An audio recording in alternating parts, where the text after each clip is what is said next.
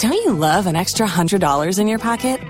Have a TurboTax expert file your taxes for you by March 31st to get $100 back instantly. Because no matter what moves you made last year, TurboTax makes them count. That means getting $100 back and 100% accurate taxes, only from Intuit TurboTax. Must file by 3/31. Credit only applicable to federal filing fees with TurboTax full service. Offer can be modified or terminated at any time. I will be teaching a remote class, Core Texts in Philosophy, this spring starting mid-January, and I'd love you to join me. For details, please see partiallyexaminedlife.com/class.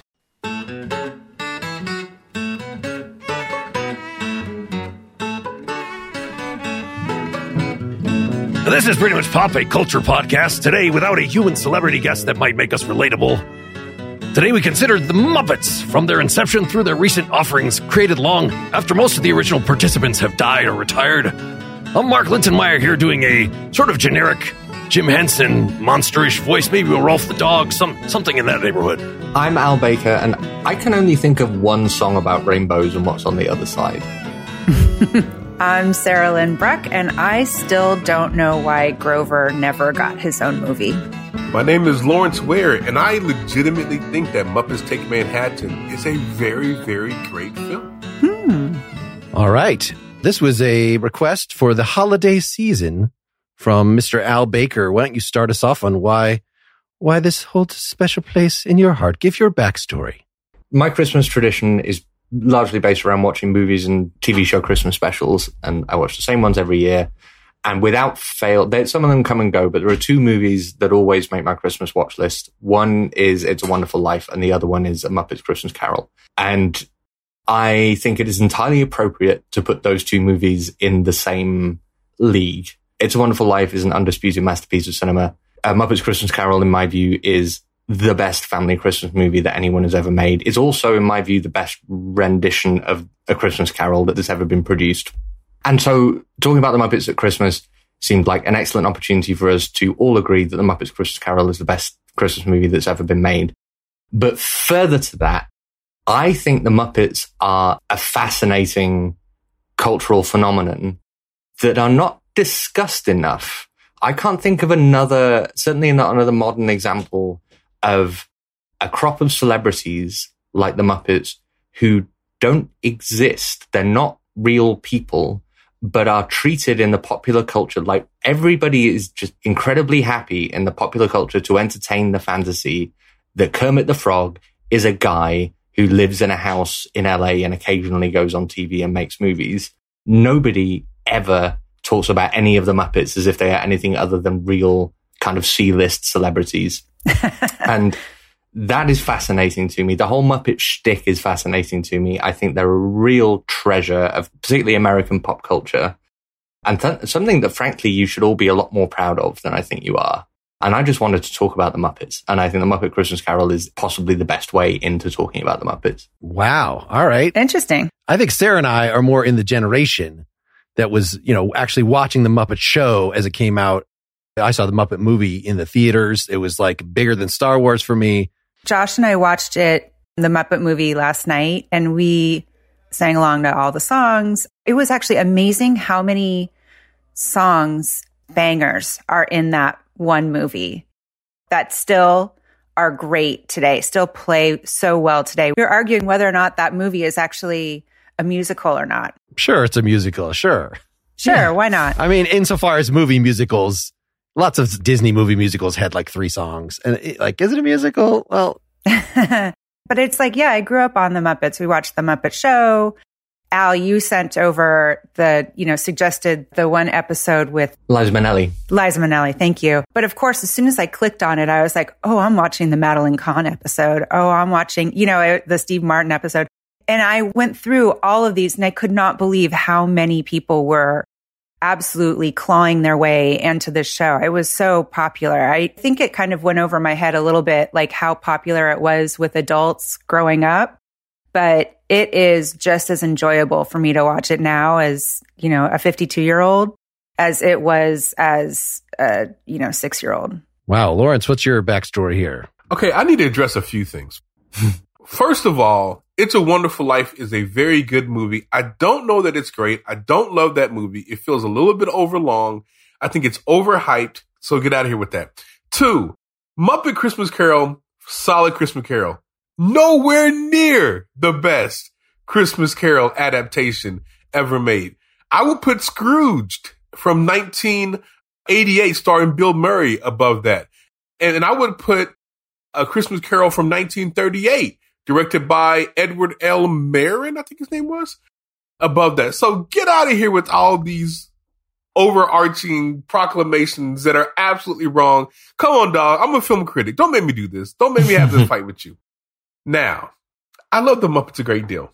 I love the Muppets. I love Sesame Street. I love that whole oeuvre of puppets simultaneously living side by side in this alternate universe where it's perfectly normal to walk down the street and see a puppet living in the trash and no one says anything and no one calls the police and no one calls the CIA and like, what is going on? How are there animated things living?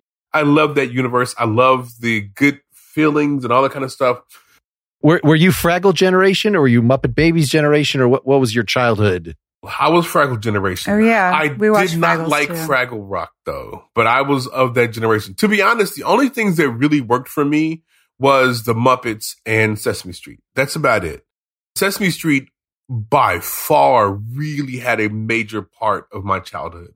I remember watching, my mother used to make me, I remember she introduced me to Sesame Street. There was a episode starring a very young Luther Vandross, and he's singing. I think it came out in the 70s, 78 or something like that.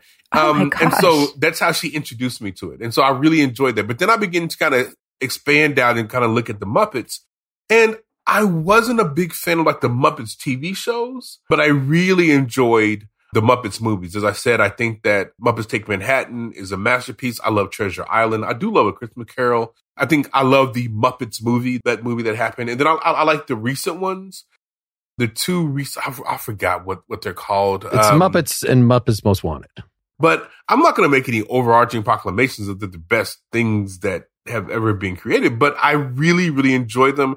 I think it's really interesting that the Muppets and Sesame Street have kind of transcended generations. That it started in the 70s, 60s, that time period, and it's still going today. Like I show my kids Muppets movies now, and they really enjoy it. And like, hey, look at that person, that famous person showing up. And that song, and I think we could get into why that is. And I would put him easily on the top of the list of some of the best children's programming that has ever been made. So you folks know that I kind of, as we were preparing for this, tried to maybe weasel out of watching a bunch more Muppet stuff because I was not in a Muppets mode. I've since got back into it.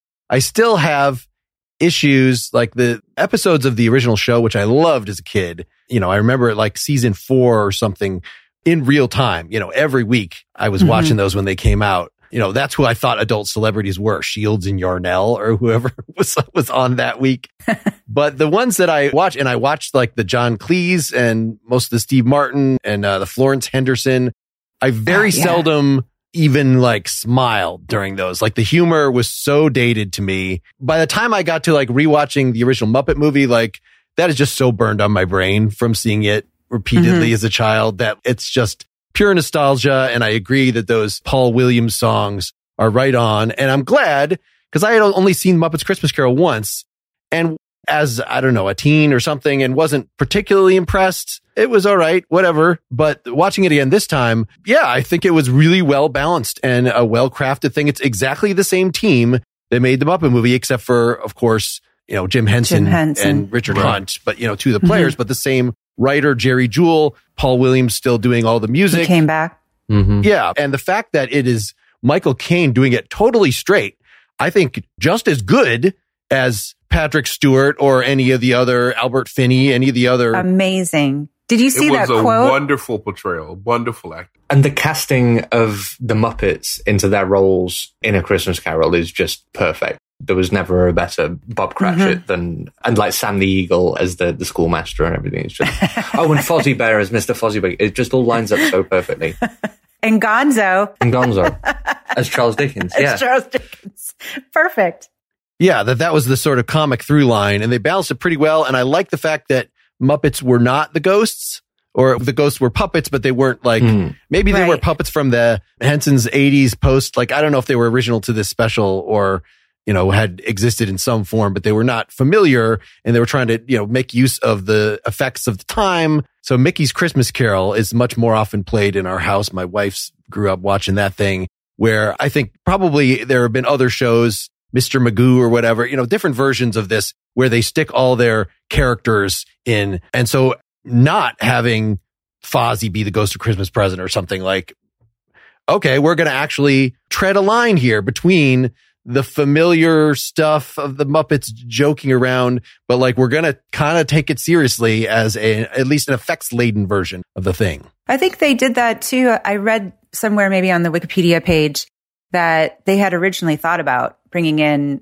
familiar Muppets as the ghost characters, and they decided against that. And I think it's because they really were taking this old story very seriously. And some of it is scary. Some of this stuff is frightening for their audience. So I liked that they did that they went that way. It speaks to something that's related to something I talked about in my introduction, which I think is a real secret to the longevity of the Muppets. Everything that's been made featuring the Muppets takes the reality of the Muppets themselves extremely seriously. And I wonder if the choice in a Muppets Christmas Carol is to do with that. So like, it's fine that Muppets can be, schoolmasters and fruit vendors and whatever else, like the Muppet characters, but they can't be ghosts because ghosts don't exist. But we all know that the Muppets do exist. Well, except the Marleys. Oh, the Marleys. I hadn't thought about it that way. But the Marleys were real and then they died. I don't know. It makes sense in my head. Good point, Mark. But it still makes sense in my head. Right? That's interesting. I do want to have a conversation really quickly. We don't have to go deep into this about just why the Christmas Carol is so beloved, why it's like been adapted so many times, and why it works for kids, because it shouldn't. It's like a horror story. It's a ghost story. It's really like, so why do you guys think it works so well this time? And it's appropriate for children. It's not too scary. Like, what do they do to make it palatable for children? One thing is that we should really talk about the fact that it's very well known, right? But we should really talk about the fact that A Christmas Carol provides the cultural blueprint for what we all think that Christmas is. So the fact that it's snowing, the fact that it's basically a Victorian London is the core traditional Christmas setting. The fact that it involves the moral lesson of Christmas has to do with learning to get rid of your selflessness and embrace being giving. All of this stuff is completely the invention of Charles Dickens, but it has become the way that we think about Christmas in Britain and the United States, at least. And the fact that A Christmas Carol has lasted as long as it has and been as influential as it has surely has something to do with the fact that it is just the purest expression of the Christmas spirit, because it's what our idea of the Christmas spirit is ultimately based on. But there's also the fact that it is just a cracking fairy story. It's really Charles good Dickens story. knew what he was doing. It gives people permission to have a good time. This is the one time of year when you can spend a lot of money, you can treat your friends, you can treat yourself, and that's something that I think as a kid is incredibly appealing. It is okay to spoil yourself and to spoil others during this time of year.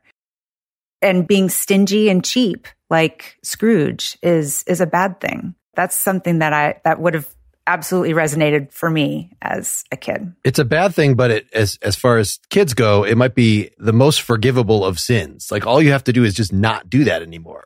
It's not like you've been, I'm a torturer, and then the ghosts come, I'm not going to torture anymore. That doesn't undo the torture you've done. That you did. Yeah, exactly. Right. So maybe being a liar, you could just like, come clean and everybody forgives you. But even that, like, have you been living a lie? Like, so. Whoa, here we go. The Lifetime version of the Christmas Carol. Let's go.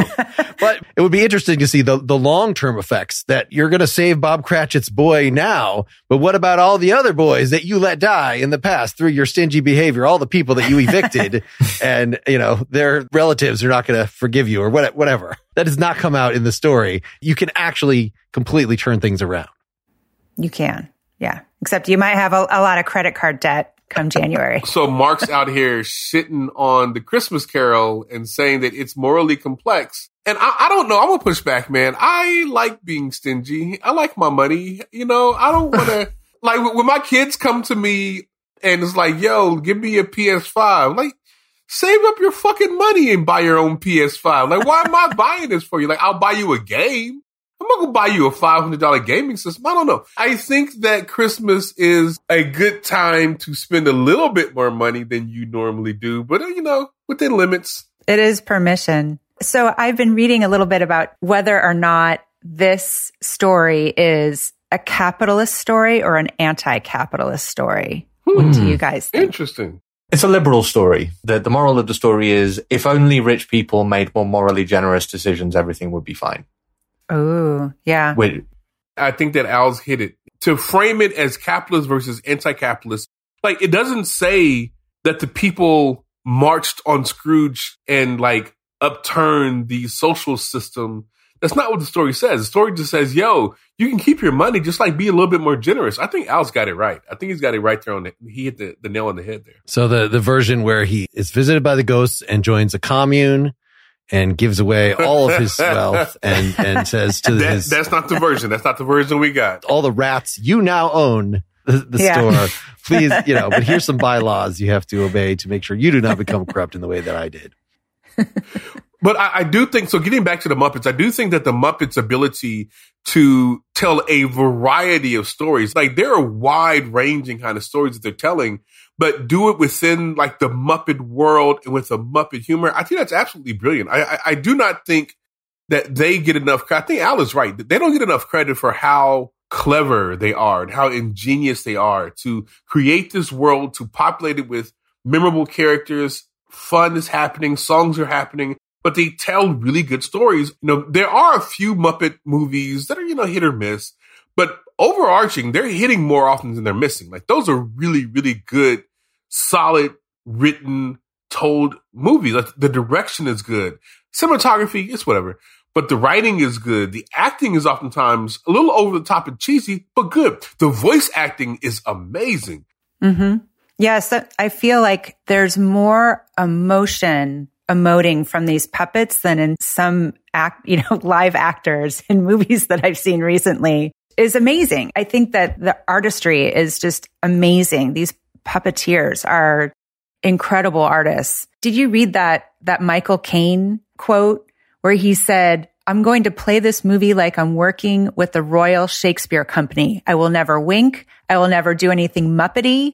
I'm going to play Scrooge as if it is utterly dramatic role and there are no puppets around me." And and that's the reason why it works. That is exactly the reason why it works. Yeah. And Tim Curry paid attention clearly because he did exactly the same thing in Muppet Treasure Island, which is equally brilliant for the same reasons. When they were creating the Muppets, were they thinking about, like, archetypes? Because these characters are so indelible. Like, there are certain people that I know who are like Miss Piggy. There are certain people who I know who are like Kermit. Like, there's like a through line between human personality and, like, what the Muppets represent. And I think that's absolutely brilliant. And that's part of the reason why it works so well. Because you see us as human beings reflected back in these puppets. And yeah, they're funny and yeah, they're over the top, but there's something there. Like, when I think about Kermit, I see a lot of myself in Kermit. And it's not because he's a star character, but, like, I'm really very much like that dude. And so I wonder what's going on with, like, where they came up with the ideas for these characters and then why they last so long and why they kind of represent certain characteristics. I think it was something discovered largely as it went along because they're mostly created as utterly two-dimensional. And I think the Sesame Street characters even more so. It's like, how rich is Cookie Monster going to be in terms of character? But even these others, like, you know, Fozzie Bear, sort of a one shtick, the Statler and Waldorf. What's been interesting about, I only got through about half of this recent Mayhem show that came out like this year. But the fact that you're actually taking these minor characters and spending significant time with them to, like, have to develop personality characteristics, I found that intriguing, I guess, at least. You made it through more of that show than I did. How successful were they? I mean, it's not something that I'm flocking back to. I actually enjoyed the, I think, famously horribly received 2015 Office-like sitcom. I actually enjoyed that quite a bit more. I think I got through maybe half of that, and I probably will watch that in my spare time. I'm not sure about the Mayhem thing. There was just too many, the non-Muppet characters. I guess this is another issue of, sorry, not to distract from Lawrence's question in the first place, but like, if, this was supposed to be a study, this sort of came up in I did a Peanuts episode last year, the year before. It's sort of the same, like, are you more of a Peppermint Patty, or are you a Charlie Brown? Or, are these characters that are literally two-dimensional created to be archetypes? And with the Muppets, it complicates things because it was sort of determined from the beginning that, like, you have to have real people in there for this to be relatable. Human beings. You have to have guest stars. And if this was all about seeing yourself as Kermit and whatever, then that would not be necessary. That's the starting point, is the archetype, right? But in the performances, you get so much out of Fozzie Bear or Miss Piggy. I mean, and Miss Piggy is someone who is not supposed to be particularly relatable, but you know what? I root for her. I root for her every single time. It feels like the Muppets themselves, or a lot of the key Muppet cast, are just lightning in a bottle because they are archetypes. They're broadly drawn. I think the Muppets work best when they stay broadly drawn because it lets them lean into their self-aware, cheesy humor shtick, which is rarely funny, but always charming, which I think is usually the feeling that I come away with, especially with the Muppet Show. It's like, yeah, like you said, Mark, the Steve Martin episode, particularly, I watched and was achingly aware of how little I was actually laughing at what was going on there. The screen was I felt quite awkward about it. But it's still charming because they're trying to be funny and they're not being funny, and Steve Martin's there being annoyed at a frog, and it's fun to watch. Yeah, I think that the Muppets kind of deliver on that vibe more cleanly when they stay caricatures, essentially. But what they do real well, and I think part of what's good about having real people interact with the Muppets, is that seems to humanize them, gives them a route to humanize these broad characteristics in a way which wouldn't be possible if they were only acting and interacting with one another. I think the way that real people interact with Muppets on screen is a huge part of what makes them special. I mean, it is that idea of playing it straight, that they are taking these, they're not winking necessarily at the audience. I mean, there's a little bit more winking in the Muppet Show for sure, but there's, not in the movies at all. I mean, they never make jokes about the fact that they're not real. That's one really interesting thing. No one ever makes there's a hand up my arse joke, or or like who's holding up your strings. And they make jokes about every other aspect of the production. I was watching, there was an episode of The Muppet Show where Kermit's closing line was, "Thank you, you've been a lovely laughter track," which is a great joke because there's no real audience in the thing. But they make jokes about the artifice of everything apart from the reality of the Muppets themselves. Did you see the one where Kermit is tap dancing? And you don't see his legs tap dance at all. You just see from here up, and he does the, back and forth, and it is hilarious. But that is about as close as you get to this is a puppet, but they don't say any of that at all. It was, that was a pretty brilliant bit. Have any of you seen one of my favorite instances of the reality of the Muppets? Have any of you seen the video that John Oliver did with Cookie Monster, where they're like co-anchoring a news show? And it's just the most wonderful thing because John Oliver is clearly, in no sense, just completely buying into the reality of Cookie Monster as a co-host. The best part of the video isn't the video itself, it's the outtakes, because it's John Oliver and Cookie Monster just making jokes to each other about what's going on. And just Cookie Monster just seems like a real person. It's really funny. And I think that's part of the humor is that they are taken seriously. Like, I imagine behind the scenes, there's all kinds of stuff with hands and puppets and strings and all kinds of stuff. And it's very kind of maniacal. However, when it's on screen, you're in a completely different, like, honestly, a different dimension where there are these puppets who are like living their lives. Like, I imagine they go to puppet funerals and they have puppet church and they, study puppet philosophy, and they have like a puppet Derrida. Like, I imagine they have all that stuff, right? It's just like, it's a real world, and they really take it seriously, and they don't wink, and they like play it straight. That's the reason why the film works so well. Kane plays it straight, and everyone else follows his lead and plays it straight. And because of that, it's really good. if they were to wink a moment, I'll be drawn out of the film. I would not take it seriously anymore. But because they're so in the film and it is like in this universe and you take it seriously, it works every single time. And I don't know where they came up with to do it that way.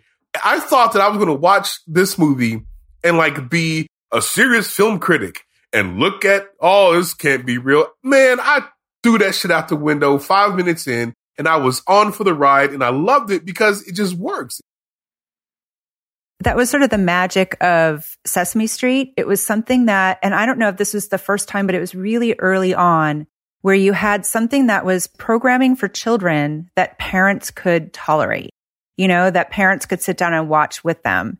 And I found that it's in those performances. It is some sort of magic. I don't know what it is, but it is in those performances that as a kid, you are absolutely relating to Kermit the Frog and Fozzie Bear and all of them. And as an adult, I'm absolutely with them too. I care about what happens to these characters. And that's an amazing feat. That is an amazing feat. That is really, really rare. I took the opportunity in prepping for this to look on YouTube a lot at like the old footage of how, like, because, you know, the Muppet Show in the 70s was like his fifth attempt at something, you know, that he did this local show in Washington, D.C., and then a lot of talk show appearances, and some of them. So they're sort of two sources. One is just like the Edgar Bergen, Charlie McCarthy model. I'm going to be, you know, have my ventriloquist dummy, a person talking to a puppet. And it was even better that Jim Henson would go on talk shows and be himself, but also have Kermit on. And so Kermit is talking to the host. And whether it's with a small child, you know, those are some of the best YouTube videos of just like Kermit or Cookie Monster talking to a small child. Like those are like, that is the whole point of the exercise. But the other thing of these old talk shows appearances were a lot of them didn't even have lines. He did this thing with his wife, Jim Henson. And I don't know that his wife ever talked. Like they would use a pre-recorded thing where Jim did all the voices himself. And so a lot of them are just like watching a funny puppet move around in a funny way and squiggle its face in a funny way. And so Kermit, as introduced, is often like just singing along to some pop song of the day. Like it's really like YouTube stuff done back, this very short form stuff.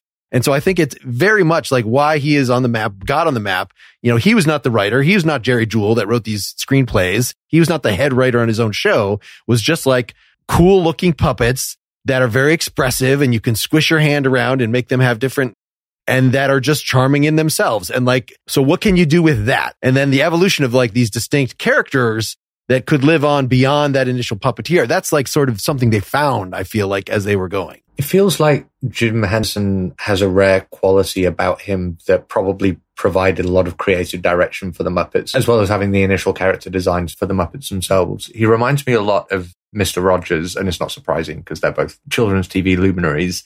But there's a sincerity and gentleness to Jim Henson, which feels like it permeates everything about the Muppets and what they stand for. And it seems really important to what the Muppets became to me, the fact that they did come from this particular guy.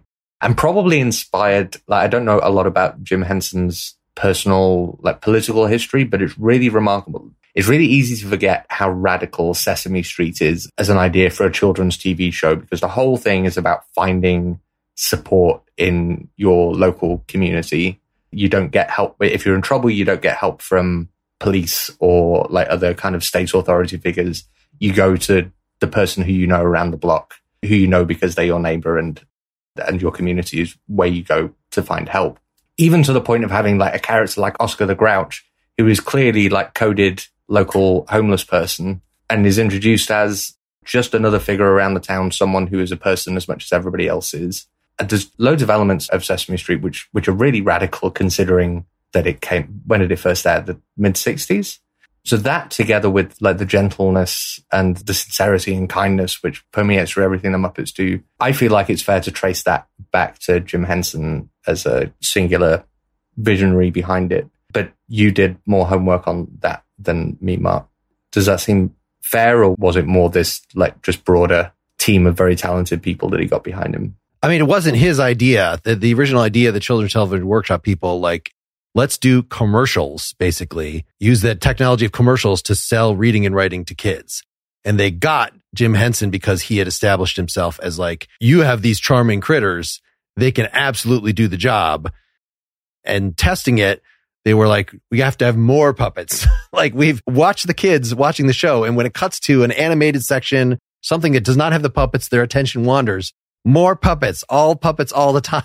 And Henson was like, I'm not, he wanted to make an adult show. And so this actually became sort of an albatross, that it took several pilots before the Muppet Show as an all ages, an adult product was approved, including that disastrous Saturday Night Live thing. I don't know if you've ever seen any of the Saturday Night Live season 1 featured a Muppet segment. But it did? Yes. It didn't have any of the Muppets, they're just different puppets, but with these same voices. And the union rules had it such that the Saturday Night Live writers had to write the sketches that the Muppets read, and nobody was happy with this, and it didn't last very long. Not quite the same magic. Since we're on Jim Henson, what do you guys think about 2 other films that I think people love, but I don't love? But there's The Dark Crystal, which we can get into that if you want to. And then there's Labyrinth, which anyway, I'm not going to say anything. Like, what do you guys think about those films? It's like Muppet adjacent because there are puppets. It seems like it's like in the same world, although this is like a little bit more of a magical, like it's a magical dimension. I love Dark Crystal when it came out, but I was the age for that. I mean, I liked Krull when it came out. All right. So that's the age. The people that liked. No, stop, sir. Krull is a great movie. Do not shit on Krull. I feel it happening. Don't do it. That's a great movie. It is not comparable to The Dark Crystal. I'm sorry. Krull is great. That little thing that he had, whatever that was, I made one and I threw it around the house. No, Krull is a great movie. I like both those movies, Labyrinth more than Dark Crystal, but I think just more because we had Labyrinth on video when I was a kid and we didn't have the Dark Crystal on video. It wasn't scary to you? It was a little scary, but in a good way. Yeah, it had a lot of the same flaws.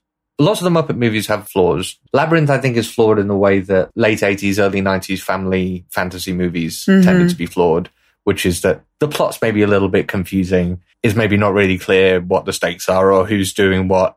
It is very labyrinthian, that story. It really is. Like, there's a lot of very special stuff with David Bowie singing to puppets, and you wouldn't trade that for the world. How about we just get a video and not a movie? Like just a video with David Bowie, because that's like something David Bowie would have done. Like just a video with David Bowie singing to Muppets, because that is by far the best part of that movie is him singing. But everything else, man, I can leave that. The Dark Crystal is lesser to me because it doesn't have David Bowie sing. Those 2 movies didn't really resonate for me. I don't know why. Because you were young and you had a sharp film critic within you that was burgeoning, and that's the reason why it didn't resonate with you. Yeah, that sounds accurate. Did you just do a Muppet movie? I'm trying to do this. That's what sticks with me is the Skeksis, the evil Skeksis. Yeah. Their voices. Oh, and their okay, that's things. right. That's right. Like I reference that on a regular basis. and nobody knows what you're talking about except older people. The kids are like, "What the hell is he up to?" You got it. I'm sadly older. I don't know how that happened. What did you guys think of the new Muppet movie? Well, the 2015 one. There's been one. The Jason Segel one? I really enjoyed it. I loved it. Yeah, me too. Yeah, I like that one too.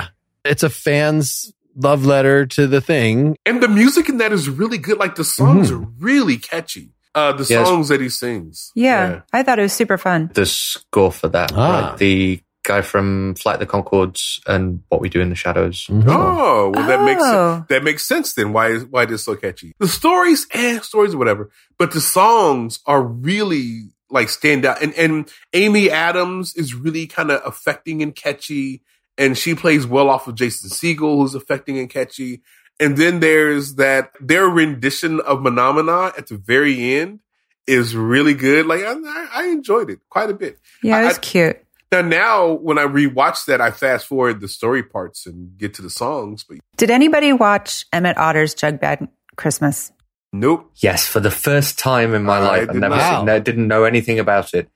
It was so beautiful. That's such a lovely thing. Wait a minute. It is beautiful. Wait. What is this? What's this again? So this was a made for HBO thing because they couldn't sell it anywhere else. It came out in 77. Yeah, between like seasons 1 and 2 of the Muppet Show. 1977 on HBO. Yeah. And Apparently that before, existed. Broadcast it between Emmanuel and a boxing match. Wasn't that all they showed? It was a television special, and we had that taped, and so I know where all the commercial breaks are because so we had that on Betamax tapes. So I am totally aging myself. Holy crap! But we had that on Betamax tape. I have not heard of Betamax in years. We wore that tape out. That was one of our favorite. We watched that in the summer. Like, we loved that movie, or that it wasn't even a movie. It was less than an hour.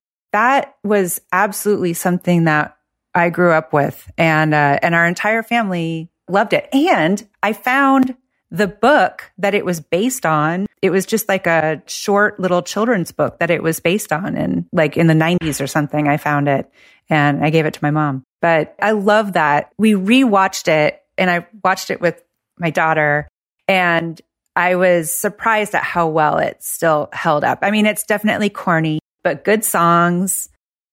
Great songs. Puppetry is they were just showing off there. I just felt like Jim Henson was just showing off. I'm still getting over the fact that Al just mentioned Emmanuel, a very important figure in my young development. And I have not thought of Emmanuel for, was it like 3 or 4 movies or something like that? I haven't thought of her by now. I haven't thought of her in many years. Thank you, Al, for taking me back to that formative time in my young adulthood. One of my nephews, that's just something that they would, I feel like both of my kids had something that we would show them that they would like get fixated on. So for my daughter, it was Frosty. And for my son, it was the Peanuts Halloween thing, which strangely enough, he cued on signed document. Signed document. The opening joke about the football involves a signed document. So my son learned to say signed document before he learned to say paper. That's so cute. But my nephew, I remember him coming to our house and just like, because he wanted to watch Emmett Otter more. So this is something that has the capacity to resonate with children, even in the recent past. The music was incredible. It was interesting to hear Sarah Ling gush about the puppetry in that, because the puppets to me looked cheap. But I was really impressed with the effort. There's this one scene near the beginning where they're on the river and there are ducks moving around. And my girlfriend was watching with me and was like, how are they making the ducks move like that? And then there's a shot where you can see all the strings, and each one of these ducks that's floating around just as background in this scene has like 6 different movable parts with strings on it. And that kind of effort and attention to detail is obviously hugely impressive. Oh, I know. But I was also that's where I was thinking about the expression in their faces, like even when Ma is like, and I was like, oh, I've seen my grandmother make that face, and that was somebody doing that with their hand in a puppet, It felt like the main characters had like 2 points of articulation in their faces. I missed Kermit's expressiveness when I was watching Emmett Otter. Based on the book. Yeah, that's how they looked in the books. So they weren't okay. And apparently, I think when Disney bought, I don't know what it was, when Disney bought the Muppets and they were re-showing Emmett Otter, they had to take the Kermit portion out. So he introduces the story, and then he's at the end. He rides his bike. He does that show-offy riding his bike thing, and he falls off at the beginning, and then he gets mugged by the River Nightmare band. Which is that's a great way to begin that story. This is what I thought rock and roll was. That rock and roll was people who are not positive additions to society. They're just a bunch of snakes and lizards. They had a great song, though. Yeah, it was a great song. All of them were good. That movie's so fun. I don't need to see it, though, for a while. To sort of finish off our holiday stuff, I mean, there have been a number of Christmas specials and things, and even a pretty recent one that I found on Disney, this like Letters to Santa, which I did sit through it, but I did not enjoy it as one of the most. That's 2008. It's not that recent. And some other things from the 80s that I was looking at on YouTube, but the John Denver things. So one of the things, people my age, we would get like the LPs So I had the Muppet Show LP and the Muppet Christmas LP with John Denver. So I listened to these things, and it did make me think, because in revisiting this stuff as an adult, we're listening to Christmas songs. Let me pull up a Muppet Christmas song. But is there a point just to hear someone singing in this voice? No, there's really not. Unless it goes with a piece of felt. The 12 Days of Christmas was super fun, though. You have to say. 12 Days of Christmas is by far the high mark. I don't think I've listened to anything else significantly beyond that song. That song is still in rotation in my house, by the way, the 12 Days of Christmas. Because it's fun to sing along, and you try to do the voices and all kind of stuff. But beyond that, John Denver was a central artist in my house. My dad was that kind of folk singer, and so I got a lot of John Denver as a kid. Yeah, I have never listened to John Denver. Yeah, we had our fair share of John Denver. It was a in our house thing. too. Nah. I was into Temptations. Those long locks, that perfect 70s hair. He had one big song in the 80s, this "Don't Close Your Eyes Tonight," which is an overtly sex John Denver thing. And that just disgusted me, because John Denver is not about sex. He's he's children's entertainment. And grandma's feather bed. I bet John Denver got down back in the day, though. Oh, yeah. I bet he got down. So much cocaine that he lost the middle of his nose. At least that's one of the urban legends. He died because he made a plane out of balsa wood himself, and he flew it. I'm sure it was not out of balsa wood, but again, this is what the urban legends do to it. But I want to go to space. I want to fly. And so he built a plane himself and crashed in it. And that was the end of John Denver. So yeah, I think he crashed it a few times though before he did himself in. Not like you weren't warned. Wait a minute, he crashed multiple times and kept flying that damn plane? Oh my gosh. Well, because they had to take away his pilot license, I think, for a while because he drank too much. Oh, but they gave it back to him. So he was doing cocaine. I don't know that they did, actually. If you build it yourself, you don't need a license. But he can't make songs about sex, though. Wait, but I want to know, Mark, you asked in the notes, if you were a Muppet, which Muppet would you be? Excellent closing. Yeah, question. we've heard from Lawrence that you were the Kermit. I am definitely Kermit. No one gets to be Kermit. Okay, Kermit's off the table. Okay, I'm coming back. Give me a second. Off the Keep table. going. Y'all go first. Kermit is basically the Charlie Brown of the ensemble. You guys are looking at me and saying you can't be this. You are not allowed. How dare you? Keep this go. I'll give you another answer. Okay, I'll go first. I thought about this a little bit. I've always considered myself a little bit of a Janice, just a smidge, because I'm a California girl. But I think I'm kind of a mix between Janice and Scooter. I think I'm a combination. You really nailed that. Thank you, Al. That's incredibly accurate. Wow. All right, follow that up, boys. Go ahead, Al. Yeah, I always felt a close affinity with Dr. Bunsen. I think I relate very deeply with his level of anxiety. I often feel like people I'm with, either socially or professionally, impact upon me the way Beaker does on Bunsen. So I feel very close affinity to Dr. Bunsen. All right. I would like to say something more fun. I want to be a Grover. I want to be a great Gonzo, but I'm a Dr. Bunsen, and I have to live with that. If not Sam the Eagle. No one wants to be Sam the Eagle. No one wants to be Sam the Eagle. Well, yeah, no one wants to be, what's his name? Link Hogthrob. Oh, it would have been better to say I'm both Statler and Waldorf. Oh, that would be a good one. Actually, that would have been a funny like thing to say. Lawrence. All right, who's next? What sounds more like? What did you say? You said what sounds like more like me? I think I'm offended. What'd you say? No. I was going to say Statler and Waldorf. I mean, if I'm going to be honest, I think Sarah might have just hit the nail on the head. Honestly, I mean, that might be me, because I try to be fun loving and I try to be uplifting, and I want artists to create great things, but deep down inside, in places that I don't like to talk about it at Christmas parties, I'm really those two people. And you're going to keep going to the show, even though you're going to shit on it every single time. I'm not going to shit on it, but I'm definitely going to be like, that could have been better. Barbie overrated. Like, that's not the best Christmas Carol. Is Scrooged. I have that in me, and I don't want to be that guy, but I am that guy. You know what, Sarah? Damn it. I think you should think of a Statler and Waldorf-esque joke for everything that we review on the show. The movie is overrated, or God damn it, I hated their hair. How'd you like that Barbie movie? Left in the box. Something like that. I mean, it's, you know. Oh, that's terrible. Oh my gosh, we need to wrap this up. Terrible. What about you, Mark? Mark, who you're are the you? last one. You're the last one.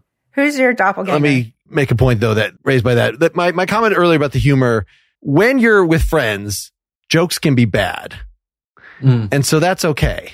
And I think that is the premise of we're going to do a vaudeville thing. It's already out of date in the 70s. It's decades out of date.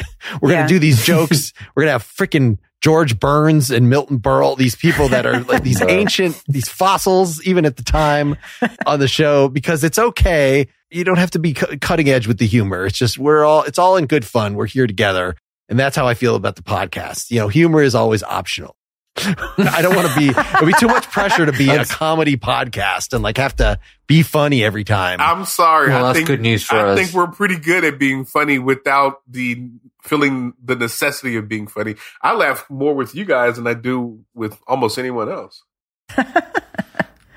If I have to pick a Muppet, obviously these are, as we were saying, they're mostly two-dimensional. They represent getting past the gender dynamic stuff. I think the narcissism and lack of the hamishness of the pig might be where some of me lies. I don't see that at all. Oh, really? I saw you more as a Ralph the dog. I can see a Ralph or something. I don't see you as a pig. Well, man. that's because you only know me as this kind of older gentleman who's reflecting back on the world. Did Randy Macho actually Man a voice just I jump can- on? Oh, you're right. That is getting a little too. Bit Randy Savage. Rolf will kick your ass. No, I mean, it's not that different. Well, thanks everybody for coming on the show. I've really appreciated everybody coming here. Thanks very much. Merry Christmas! Merry Christmas! See, all voices go into. That's better. That's a better voice. That's a better voice. Merry Christmas! Yeah!